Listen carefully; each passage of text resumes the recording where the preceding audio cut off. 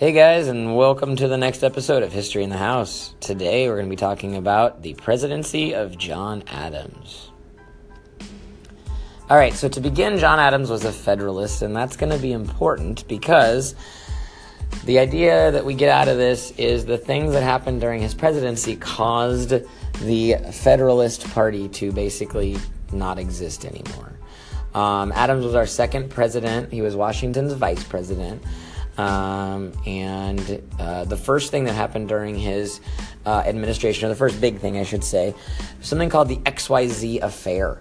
This was basically entailed France sending spies, basically, over to the United States and asking for bribes, asking our politicians for bribes to stop attacking our ships. France was attacking our ships because they were upset over Jay's Treaty. And as you'll remember, Jay's Treaty was the treaty that the United States entered into with England so that England would hopefully stop kidnapping our sailors and making them fight in their military during their war with France.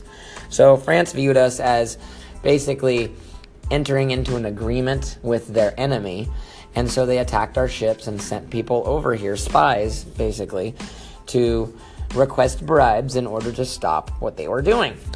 President Adams did not like this, and he prepared our country for war with France. No war ever happened, but just the fact that we went onto a war footing and that there were spies wandering among us started to freak out the American people. And they started not trusting French immigrants. Okay? So not only was it our citizens that were not trusting these French immigrants, it was also our president. Our president decided to give the government the power to arrest and send away or deport any immigrant that we thought might be a French spy. This was called the Alien Acts.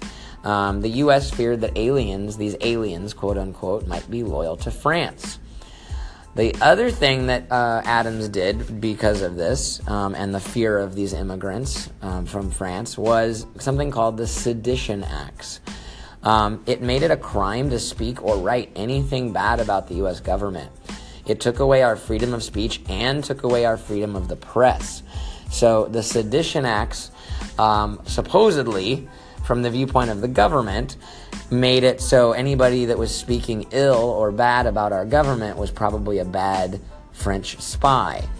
The idea, though, is it really did take away our First Amendment rights and our freedom of speech and freedom of the press, which is a problem because that's kind of basically the foundations of our country.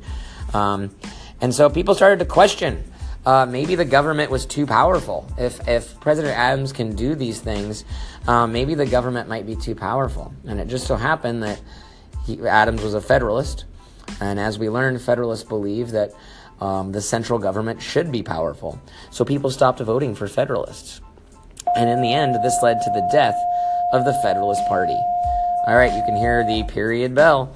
And that's the end of History in the House for this episode. Thanks. Bye.